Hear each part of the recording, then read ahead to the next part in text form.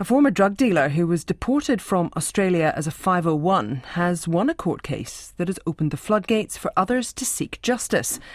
The man who has name suppression represented himself in the High Court, arguing he shouldn't have been labelled a returning prisoner, which resulted in him being told where to live and give police his fingerprints. Now other deportees are lining up in the hope they too can be removed from the parole-like regime. Amy Williams filed this report. It's been a busy day for Philippa Payne, co-founder of advocacy group Route 501.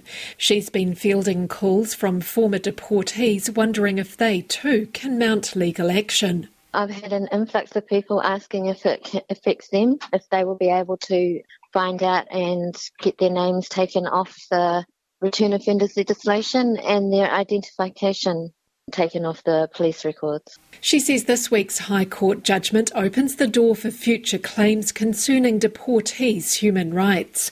The man who went to the High Court sought a judicial review of his returning prisoner status, arguing it was unlawfully applied to him and breached his human rights, and that he'd been punished for offending for which he'd already done his time before arriving in 2019. The court agreed, ordering the removal of his fingerprints, DNA and photographs from the police database. Australian-based human rights lawyer and professor Patrick Kaiser says the decision is precedent-setting. I would think that any other person who has been classified as a returned prisoner under the legislation could mount a similar claim. It's a very significant judgment, in my opinion.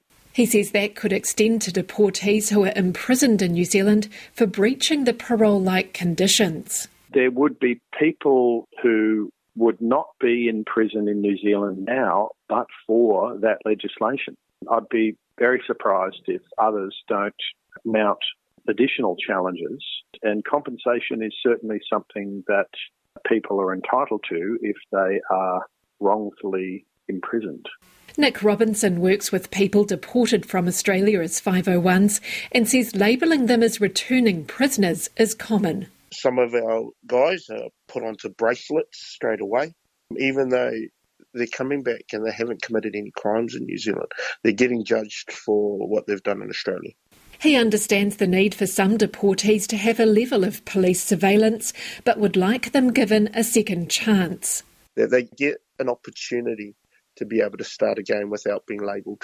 And if they come back here and they're labelled as criminals straight away, that's not a fair opportunity to be able to rebuild their lives. Law expert Patrick Kaiser expects an appeal, as does 501 advocate Philippa Payne. But Prime Minister Jacinda Ardern says ministers and officials need time to go through the court's decision. Top of mind for us is making sure that we're continuing to keep our communities safe. We need to take away those findings and ensure that the way our system is set up is both meeting our legal obligations but also the expectation of our communities. Police and Corrections say they're considering the implications of the judgment and are consulting with Crown Law. Amy Williams with that report.